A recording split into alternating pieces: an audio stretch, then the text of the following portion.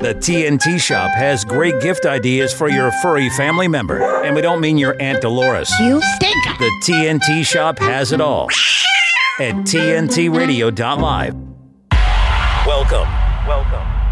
Welcome to the Dirk Pohlmann Show on today's News Talk Radio, TNT. Willkommen, Germany. Welcome to the Dirk Pohlmann Show. My guest today is Jürgen Rose, former Lieutenant Colonel of the Bundeswehr, the German Armed Forces. And we had an expression, I was a member too, expression which was citizen soldier or citizen in uniform, which meant that as a consequence of World War II, there should be some independent mindset in the heads of the people, especially if they were officers, because of all the crimes that German officers in World War II were involved in, and there was not enough courage on the civilian side, or what we call civil courage, which should include the officers. So he is one of these persons. He is an independent mind. He's proven that. He was never shy to get in conflict with his superiors, but only according to the rules that were published. So thank you, Jürgen Rose, for joining me on the show today. Yeah, hello. Best regards from southern Germany, from Bavaria, from Munich, our capital. And yeah, go ahead.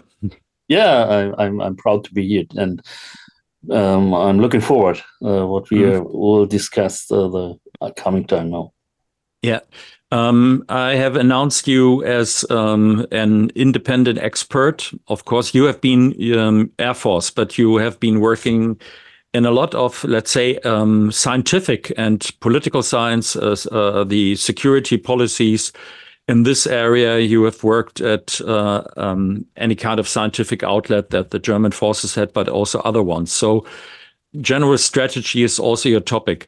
The first thing that I always wondered, because I listened to our mainstream media in Germany, and for a long time, it reminded me of, to be a little bit sarcastic, of what I know from the end of World War II, when the final victory was close, only weeks away, when everything was in ruins and shatters. So what is the situation in Ukraine according to your analysis right now? How long can Ukraine still sustain in this situation? How long will they be able to fight? Yeah, that's difficult to judge due to the fog of war. We don't really have informations what's going on.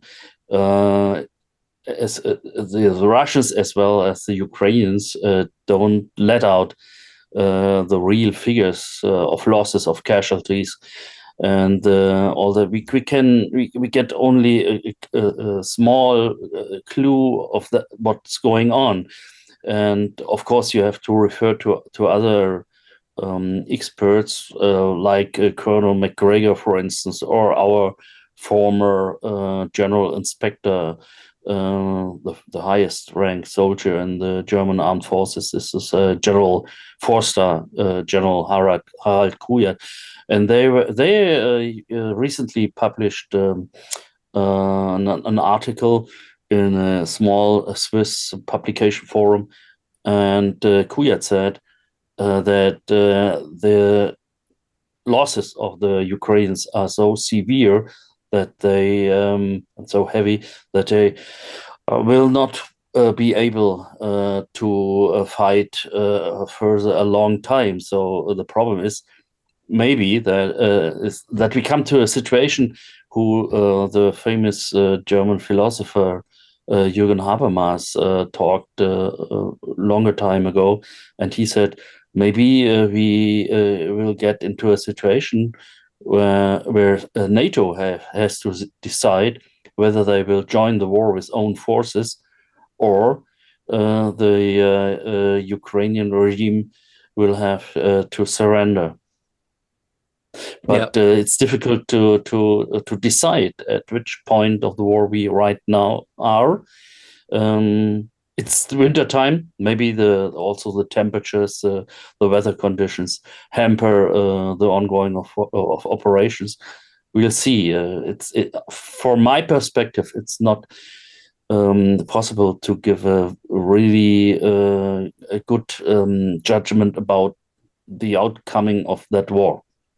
Mm-hmm. Yeah, you were talking about this, the interview Harald Kujat in Zeitgeschehen, that is the Swiss publication.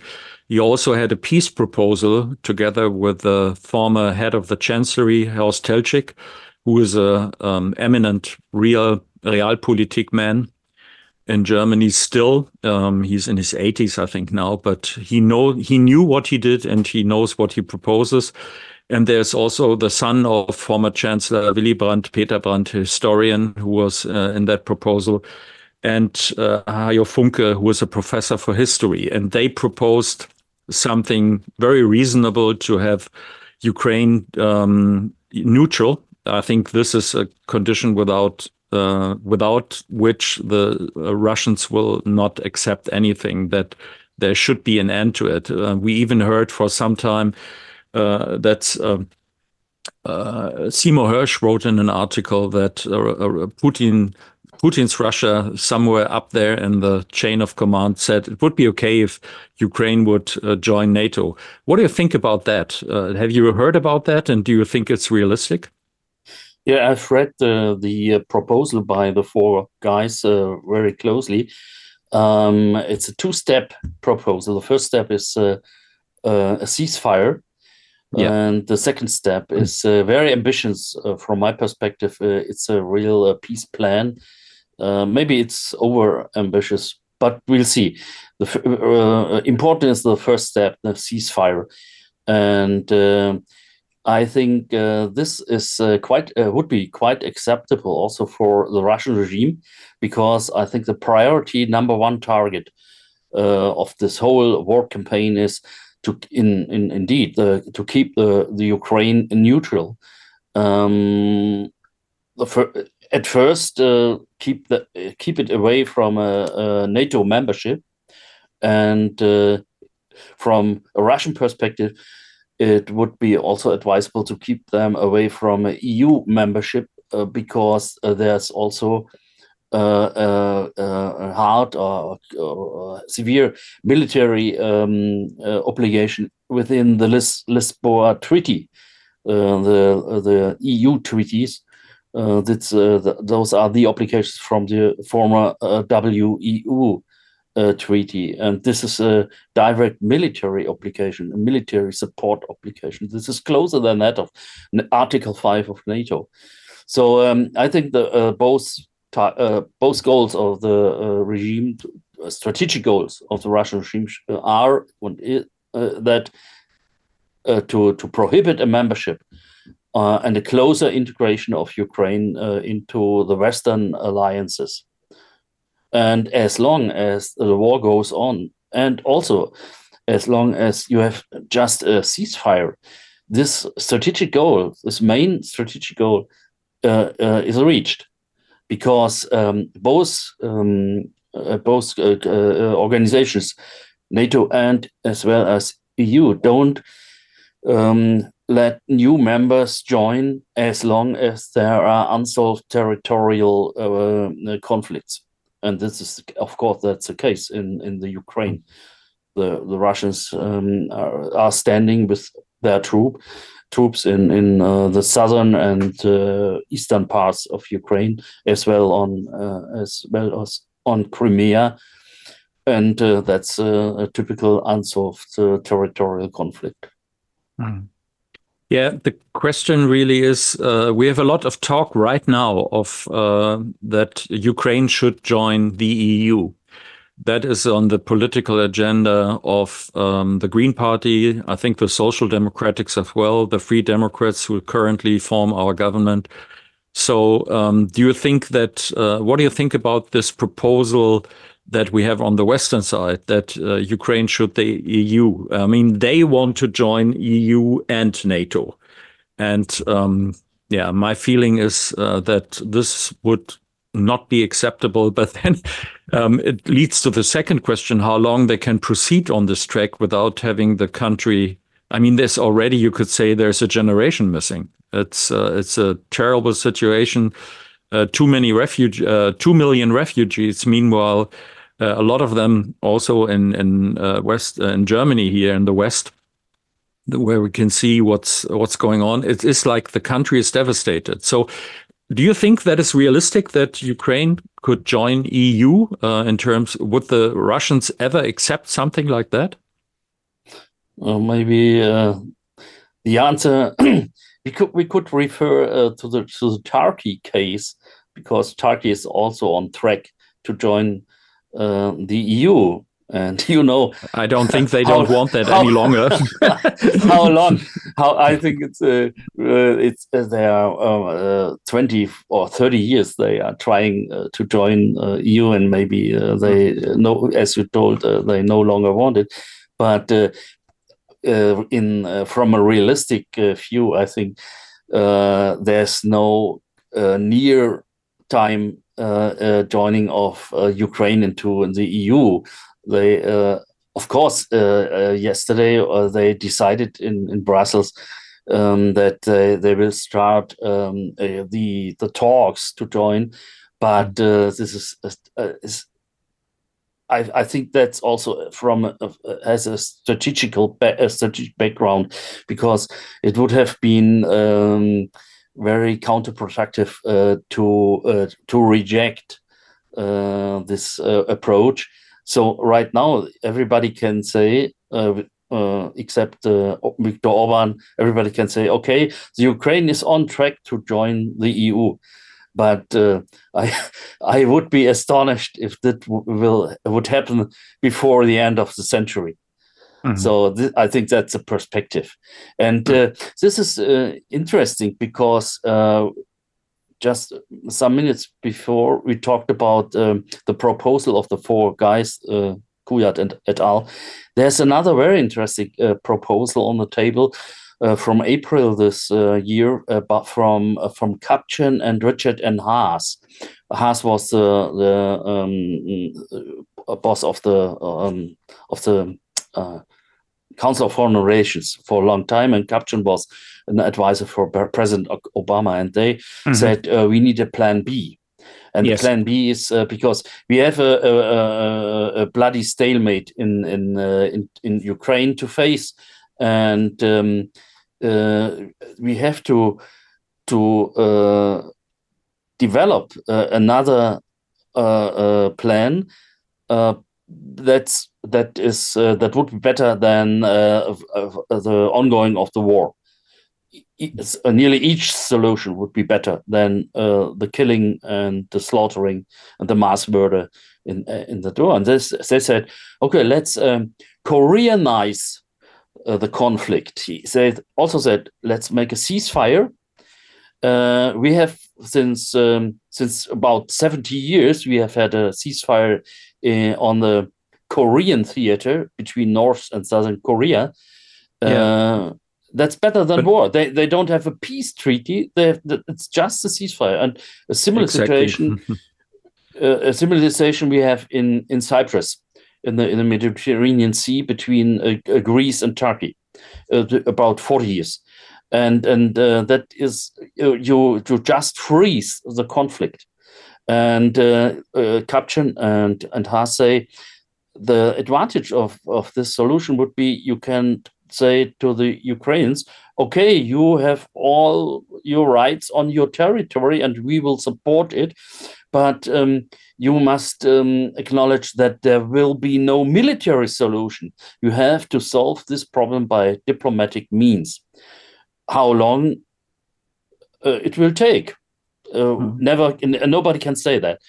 And so the point is that the Ukrainians must accept that they have no military means to fight this war any longer and to win that war.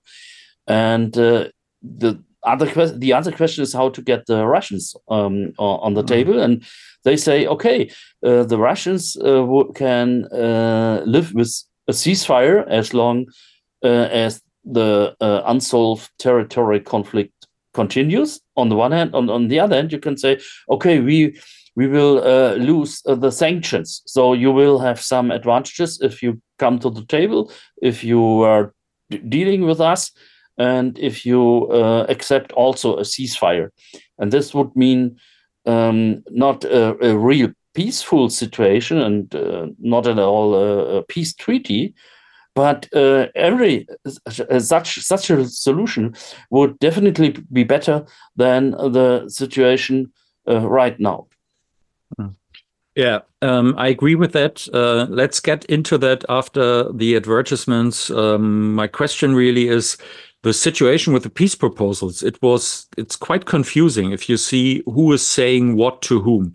Let's get into that after the ads. TNT Radio's Kate Shemirani. Don't stop taking prescription medication. Always go and see your indoctrinated GP, always. But with psychiatric drugs, you have to actually wean off them. They're very addictive and you have to wean off them. Now, I find all this really concerning. But what I cannot get my head around is the worst drug of all. They just let it on the market all the time. Sugar, sugar, sugar, sugar. And then that's not even to bring in like MSG, monosodium glutamate. And I can say, you go into one of these garages and you see all the people going for food. There's nothing to eat in there. I very rarely can find anything to eat in any of these places. And if you go into the supermarket, there's only the first 2 aisles that have got real food. The rest, it's not food. And I see what people buy. I've covertly actually filmed people's trolleys, not them, don't get all excited, but I have filmed trolleys to have a look what people are buying, and it's shocking because what you eat determines what your brain's going to be like, and your teenagers' brains do not stop developing till they're about 25 years of age. Kate Shemirani on TNT Radio. Take us back in time, and who was Mike Flynn? He was the National Security Advisor to the president. Why is it that they go after me so hard? Why me? Why does Barack Obama only talk about two people, to the incoming president of the United States? When I was sentenced, the judge says, "You have been convicted of lying to cover up for Donald Trump." To which I say, cover up what? Russian collusion? There was no Russian collusion to cover up. We see in today's current scenario with President Joe Biden, who came in with high expectations, that he has been viewed as divisive. And we're committed to advancing transgender equality in the classroom. The liberal media say, well, this is his love for his son, and yes, he's going to protect his son. But let me tell you, a lot of fathers love their sons, but their sons had to go to jail when they broke the law. At this moment, people see a lot of those telltale signs of a far-left drift to the country. Whether you're talking about socialism or you're talking about communism, socialism is just a kinder cousin of communism, but the goal is the same, for the state to have control of every aspect of your life. We had multiple hearings on different agencies that have actually just gone rogue. They took fewer men in the takedown of El Chapo than they did to arrest me. And Comey went back to his organization and brought his other thugs together to basically give them the ground rules. Okay, here's what we're gonna do. And now I need some ideas about how to execute this, basically this act of treason. I think we all know, James Comey, that you're a great storyteller because you made up the entire story about Crossfire Hurricane.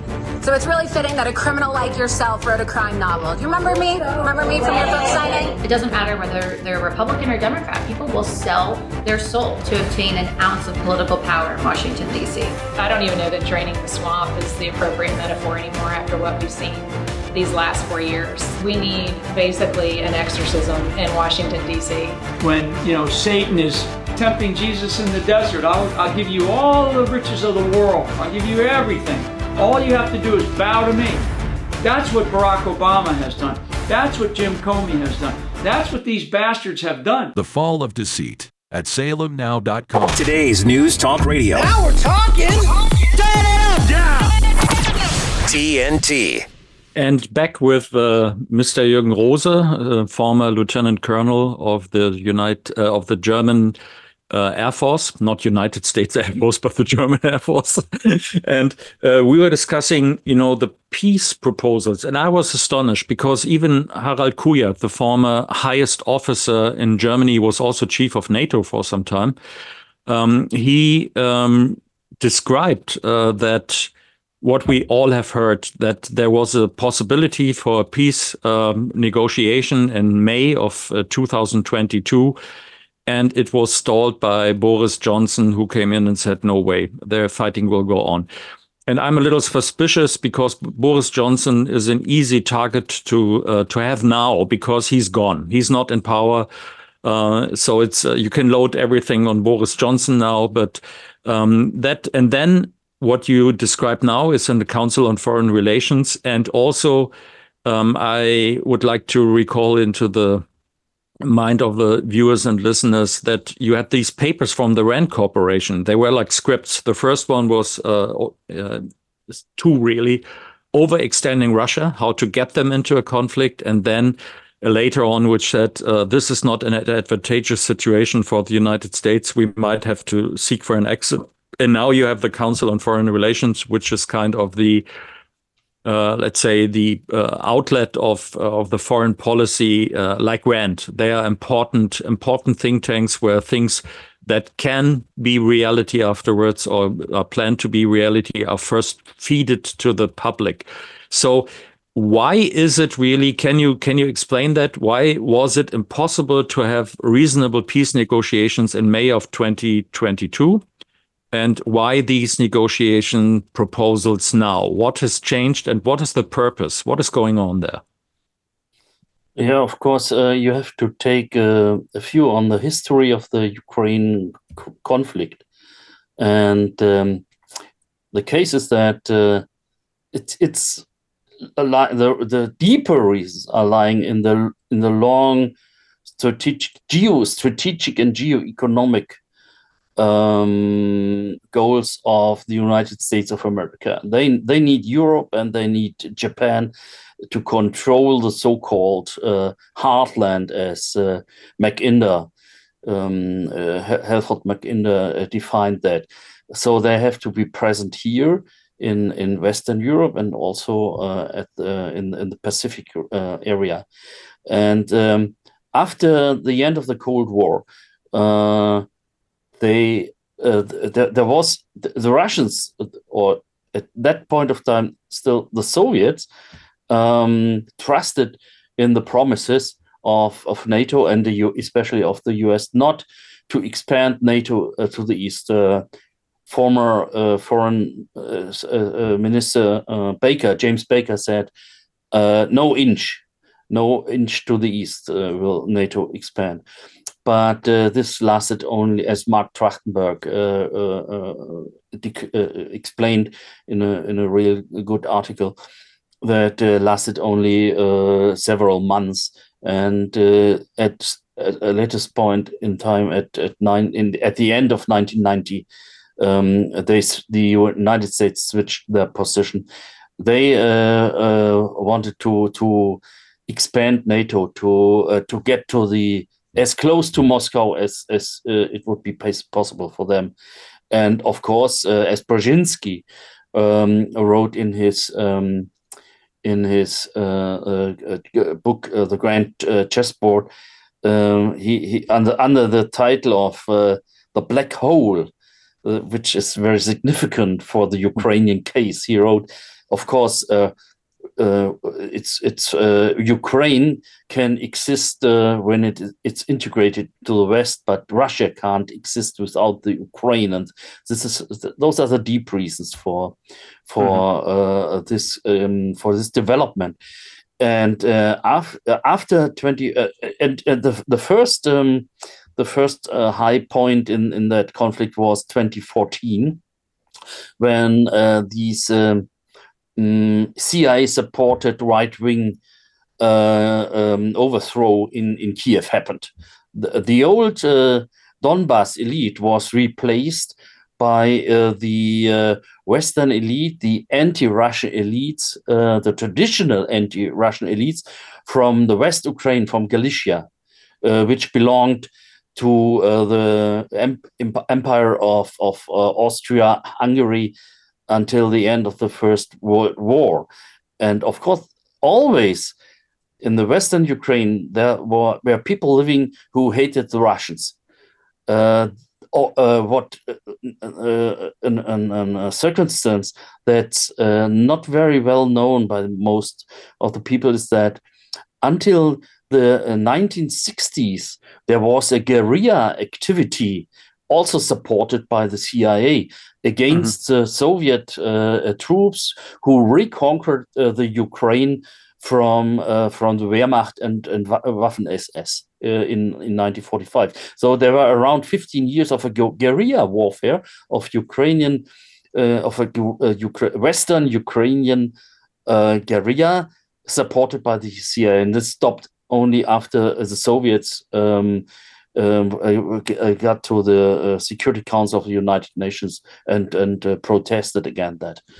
So in 2014, these old anti-Russian elites, they took over the power in Kiev, and they started to discriminate the Russian population in the Ukraine, in the Donbass especially, in all these southern and eastern oblasts, the regions, the old administrative regions, and in southern Ukraine and in eastern Ukraine, there were strong Russian minorities. And also on the Crimea, they have a majority, and the Crimea was an autonomous republic, and they have had an own administration, an own government. And in 1995, the Kiev regime decided to push that autonomy regulation away and to integrate the Crimea completely, or to put Crimea completely under the control of the Kiev regime. And this was, it lasted some more years until the overthrow in 2014. And then the population of the Crimea decided, okay, we were not asked whether we are in favor of such an overthrow, a new regime. Right now, we go out of the Ukraine, and we join the Russian Federation. This was not an action or something else. It was legitimized by a referendum with an overall majority in favor to do that. So, in 2014, this was, of course, this of the events on the Crimea were supported by Russia. Also, the resistance movements in Odessa, in Mariupol, in Charkov, and also in Lugansk and Donetsk, there were a lot of resistance movement from the Russian population against this overthrow. And this was partially supported by Russia. And all the resistance were removed by violent and armed Ukrainian forces, police, and also military, and also militias, but not in a small part of Lugansk and in a smaller part of Donetsk. And at that point in time, 2014, the West decided to support the new right-wing regime in Ukraine with all means, and that also with military means. And this meant they invested a lot of money in the training, exercise activities, and also in the equipment of the armed forces of the Ukraine. And they did it for 8 years until in end of 2022, beginning of at the end of 21 and the beginning of 22, the actual war started. And a lot of people in the West and otherwhere were astonished that how the Ukrainians decided to fight and how successful they fighted in the first phase. And after several weeks in March of 22, there were negotiations between the Ukrainians and the Russians under the head of Erdogan in Turkey, and both sides were wanted to sign at first a ceasefire treaty, and the main point was that Ukrainians had to say, okay, we stay neutral, And Russia said, okay, we go back to the lines of the lines before the 23rd of February when the war started. And at that situation, I think Johnson didn't decide that on his own. He was sent by the U.S. government, and he went to Kiev and said, "Okay, guys, are you crazy? We pumped billions of pounds, dollars, and euros in your country, in your army." And right now, you will after 4 weeks, you will surrender? No way. You will fight. You will fight for your country. You will fight for us in the West, for the EU and NATO. And so this was. There were a lot of other people who said, "Okay, this was the case." Like Naftali Bennett, the Israeli foreign minister. And also Fiona Hill, who wrote in the U.S. She confirmed that the things happened. So, and also Harald Kuyat. And Harald Kuyat, this was interesting. He gave an interview like we do right now, but in a German station called NTV, and. And he explained the same story, like he told the same story as I did just before. And then after the end of the broadcast, the chief of the broadcast of NTV gave him a call and asked, how can you know that? Where are your sources? And he said, I have read it in the Ukrainian Pravda. The Ukrainian newspaper, an official Ukrainian newspaper backed by the government, has given the information of Boris Johnson's visit in Kiev and the events which took place at that time. That's I think that's a story. I'm completely persuaded that it's true that happened like this. And this opens a realistic light on what's going on in the Ukraine from the Western perspective. What are the goals of the U.S. empire over there, and the NATO, the whole NATO? I call it also always NATO-stan. What NATO has is dominated by the US and follows, of course, what is coming from Washington, from the White House. Yes, that would have been my next question, but I think you have answered that. Who's running the show in Ukraine? And you think it's fair to say it is NATO under the command of the USA. So we have kind of a NATO war with Russia. Would you say that is appropriate? Of course, NATO is fighting a war against Russia by means of the Ukrainian armed forces, but not only of Ukrainian armed forces, but also NATO assets are directly involved in the warfare in Ukraine. Of course, for instance, J-Stars, that's an aircraft which is joint surveillance, targeting, and reconnaissance system. This checks out all the movements of forces on the ground. Then you have AWACS, the Airborne Warning and Control Systems, which controls all the airspace. The Ukrainian air defense would not be able to work without the support of NATO. Because I'm coming in former times, you mentioned it, I was a German Air Force officer, but I was not a pilot. I was in the air defense. And I have a little clue how our air defense works. And to survive, you have to shut off your radars on the ground, and you get the whole reconnaissance, what's going on the battlefield. You get it from AWACS. And in AWACS, there are sitting NATO soldiers, and they are checking out the battlefield for the Ukrainian air defense. And for instance, from which directions Soviet fighter bombers come or cruise missiles will fly in. And they inform the air defense and say, okay, there's an air defense asset. For instance, an S-300 missile system. Put on your radar the cruise missile, the Russian cruise missiles coming from that and that.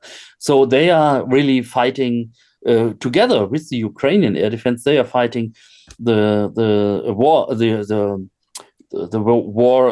air war over the Ukraine, and also there are a lot of military advisors.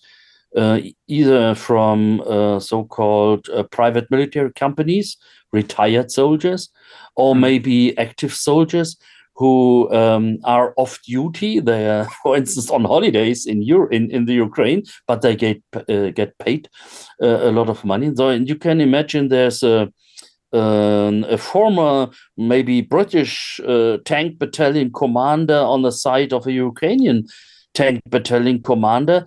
And the British guy gives his Ukrainian comrade the advice how to fight with, for instance, the Challenger main battle tanks, which were delivered from UK to Ukraine. Also, Colonel McGeorge reported about around 10,000 Polish soldiers, but not in Polish uniforms, which were fighting in the Ukrainian war. So this is, from my perspective, it's a NATO fought war together with in close contact with the Ukrainian armed forces. NATO is a party of that war. Mm-hmm. Yes, that's quite a statement. We get back to that after the next rounds of advertisements, because I just read in Foreign Policy Journal, The Big War, another article which gives an outline of a similar situation with China. Let's talk about that after the ads. With his expert analysis and opinion, this is TNT Radio's Timothy Shea. Stop letting leftists set the agenda. Stop letting them turn nothing burgers into the most pressing issues of the day. Stop letting them use words like inclusion, equity, fairness, and diversity as cudgels to beat you into submission. Stop bowing, stop scraping, stop bending the knee, and stop giving them what they desire, an abject apology, assuring them that they'll get their way and everything will be fine. Because it won't be fine. That won't be the last complaint. Every time you submit to them, you encourage them. You give them more fuel for their next attack. And it will go on for decades. The Onondaga Nation complained to Syracuse University about the Saltine Warrior mascot in 1978. And here we are, 45 years later, the Onondaga Nation is complaining to Liverpool High School about using warriors as their athletic mascot. For 45 years it was fine, but now all of a sudden in 2023 it's not. Stop giving in to this culture of destruction. From MAGAInstitute.com, this is Timothy Shea for TNT Radio. People might tell you that Lyme doesn't kill people, but we are losing people. People disappear from their lives. One of the scariest things that I had to deal with was memory loss. Not just like I don't remember what I did last week, but like I forgot all the words to my own songs. I remember going to my primary care physician and he was like, "You are 100% healthy, there's nothing wrong with you." And my response was, "That's impossible, I'm dying." I wasn't working. I had all of these hospital bills. We had to move out of our home and move into my parents' basement. I just wish I could have truly been present in those big moments. You know, when she took her first steps or, you know, her first day of preschool. Lyme is such a thief and it goes undetected because no one is looking for it. For more information and prevention tips, go to projectlyme.org. This is the Dirk Pohlmann Show on today's News Talk, TNT Radio. And my guest is Jürgen Rose, former Lieutenant Colonel of the German Air Force. And we were discussing or he just made the statement that he thinks it's a NATO war, a US-NATO war, where there's direct involvement from the Western side in this conflict. And I don't doubt that. It's just that we never hear that here on our mainstream media in Germany. So I'd like to get into another area of discussion, because I just read a very disturbing article, which was called The Big One in Foreign Affairs. It was written by Andrew F. Kripinovich Jr., who is a senior fellow at the Hudson Institute, and also he's at the Center for New American Security. That sounds a lot like New American Century, but the main why it is so disturbing is that he discusses the possibility of a war with China and how to keep it under the nuclear threshold.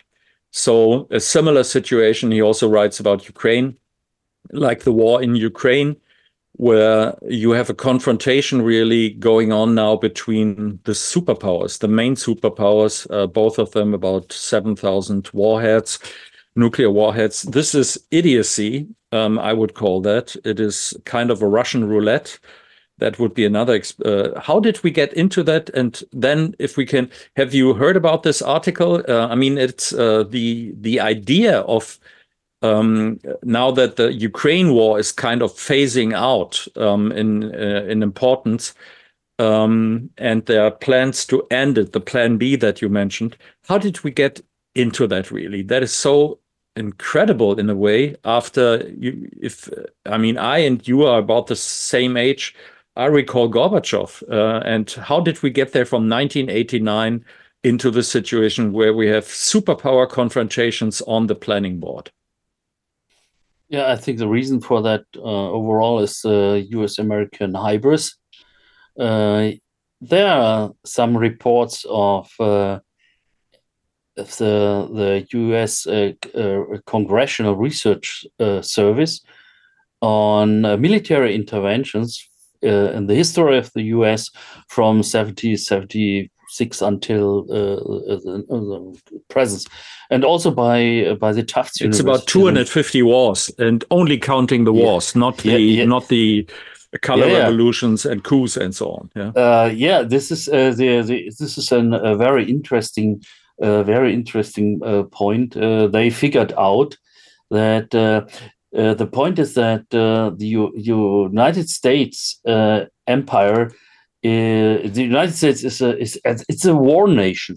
They are founded on war, on the mass murder of the Indian population, on the slavery, and you can read in the military intervention project from the Tufts University that there were over 500 international military interventions since 1776, and 60% of that were interestingly between 1950 and 2017. But in the second half of the last century, in the beginning of that century, and 1/3 of these 500 international military interventions occurred after 1999. So this was the first war of aggression against the Republic of Yugoslavia at that time, and afterwards the experience was okay. We can do that, and we will successful. But this is a great error. But as Einstein said, craziness is defined by doing always the same, continuously the same, and with the hope to get another result. And I think that's the way how this violent way of international relations. That's the character of the United States empire. Okay, and. As I told you, I'd like to get into that for a short moment, because on our last part before the ads, you were talking about the war, this kind of war that was going on in Ukraine, and I did a documentary on that, and this was going on in the Baltic states. They had the so-called Forest Brothers, which were used for that. And that was Operation Jungle, which was supported also by forces from the German Navy. Admiral Kluge was the one who, with German speedboats, bringing guerrillas into the Baltic state. And then there was Operation Aerodynamic after World War II. And I had interviewed one of these people who were dropped as parachute agents. He was a Belarusian person, and he was trained in Germany by people from the Gehlen organization, who were then BND. So in both cases, you had the Germans were doing what they did in World War II as a rehearsal of what they then did that in this. And it's hardly known. I think hardly anybody knows. For me, when I looked at what was going on in Ukraine then, it looked like you have the old TV show, which was Operation Aerodynamic, and you just had it on again. And also you were now mentioning, which I find very interesting, that I mean, if you talk about the defense ministry, a Ministry of Defense in the United States, that's a joke, because it is always it's the best defendable country in the world. It is an island in the middle. There's nobody who can attack it. So why do you need a military? The biggest military, half of the military spending in the world is from the United States. The other half is all the other nations combined. And that's incredible to see. Isn't it clear from that the only kind of policy, and I think this is what we see, there is no peace policy anymore. It's all military intervention, because the basis of is this huge amount of military with 1,000 bases all around the world. If you can count to from 600 to 1,000.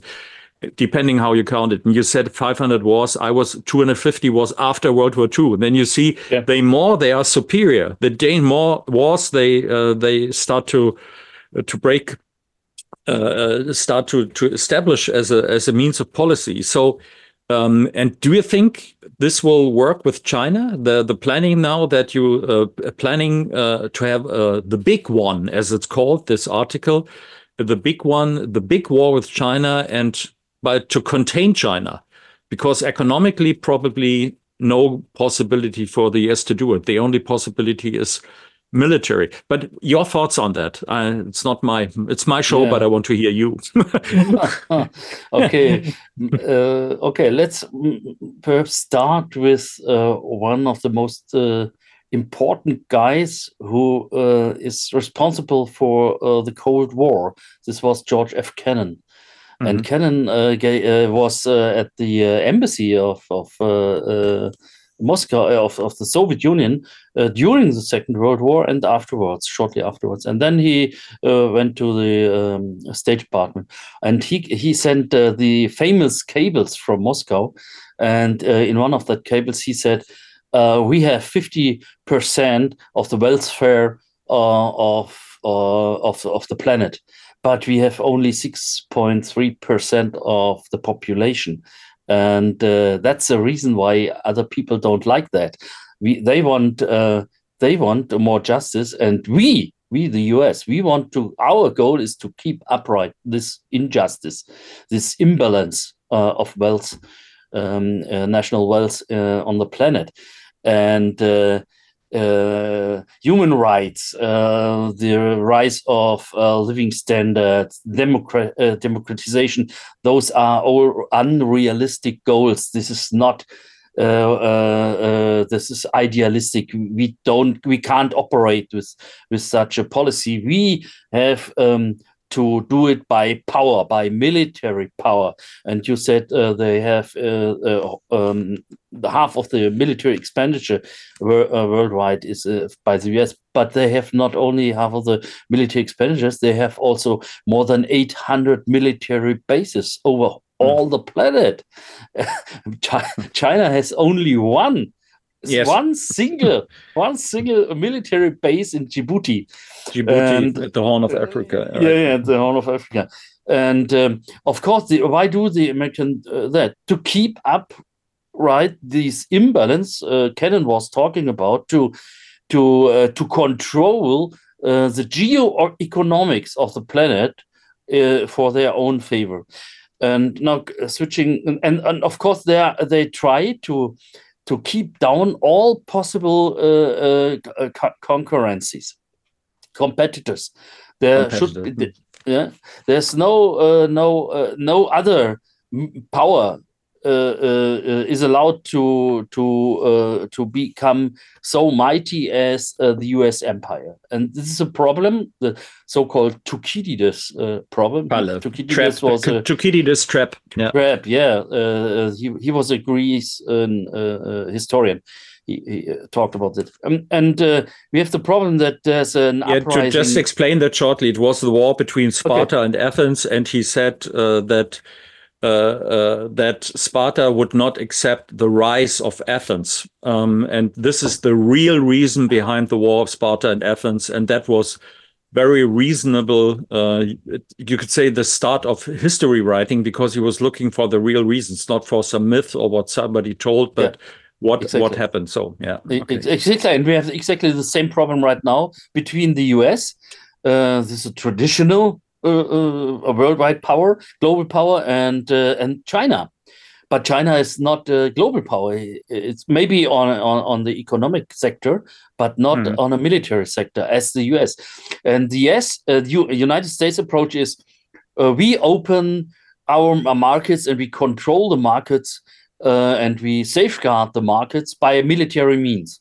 This a very good example for that was in the 19th century when earlier Commander Perry get into Tokyo and said, "Okay, open your market, or we do it by force." And this was the Japanese shogun reacted, and he opened the market because he had no chance with bows and arrows against the modern American warships. And right now, the problem is that China, not only the economic growth of China, but also the expansion of the military power. And you have a similar situation if you look to the events, to the conflicts with Russia since 2008. In 2008, you had how can I say the first case, a test case. This was a test case for the conflict in Georgia, because what had happened in Georgia at that time? There were the Georgian armed forces, which were trained, exercised, and fit out with U.S. weapon systems. And though the U.S. made them war capable. And then they went to the former president Saakashvili and said, "Okay, the Russians are standing in your country, in Abkhazia." And 3 minutes to go. Just that you know, 3 minutes to go. Okay. Okay. And then Georgia started the war against Russia to reconquer southern Ossetia. The Russians reacted by military means. They won that war. So the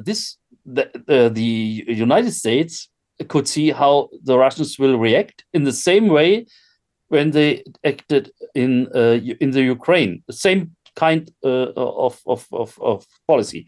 And right now we have in China, we have the problem with Taiwan. And the Chinese say Taiwan is an integral part of China. The US have accepted this in international treaties together. Several times. Yeah. Several times.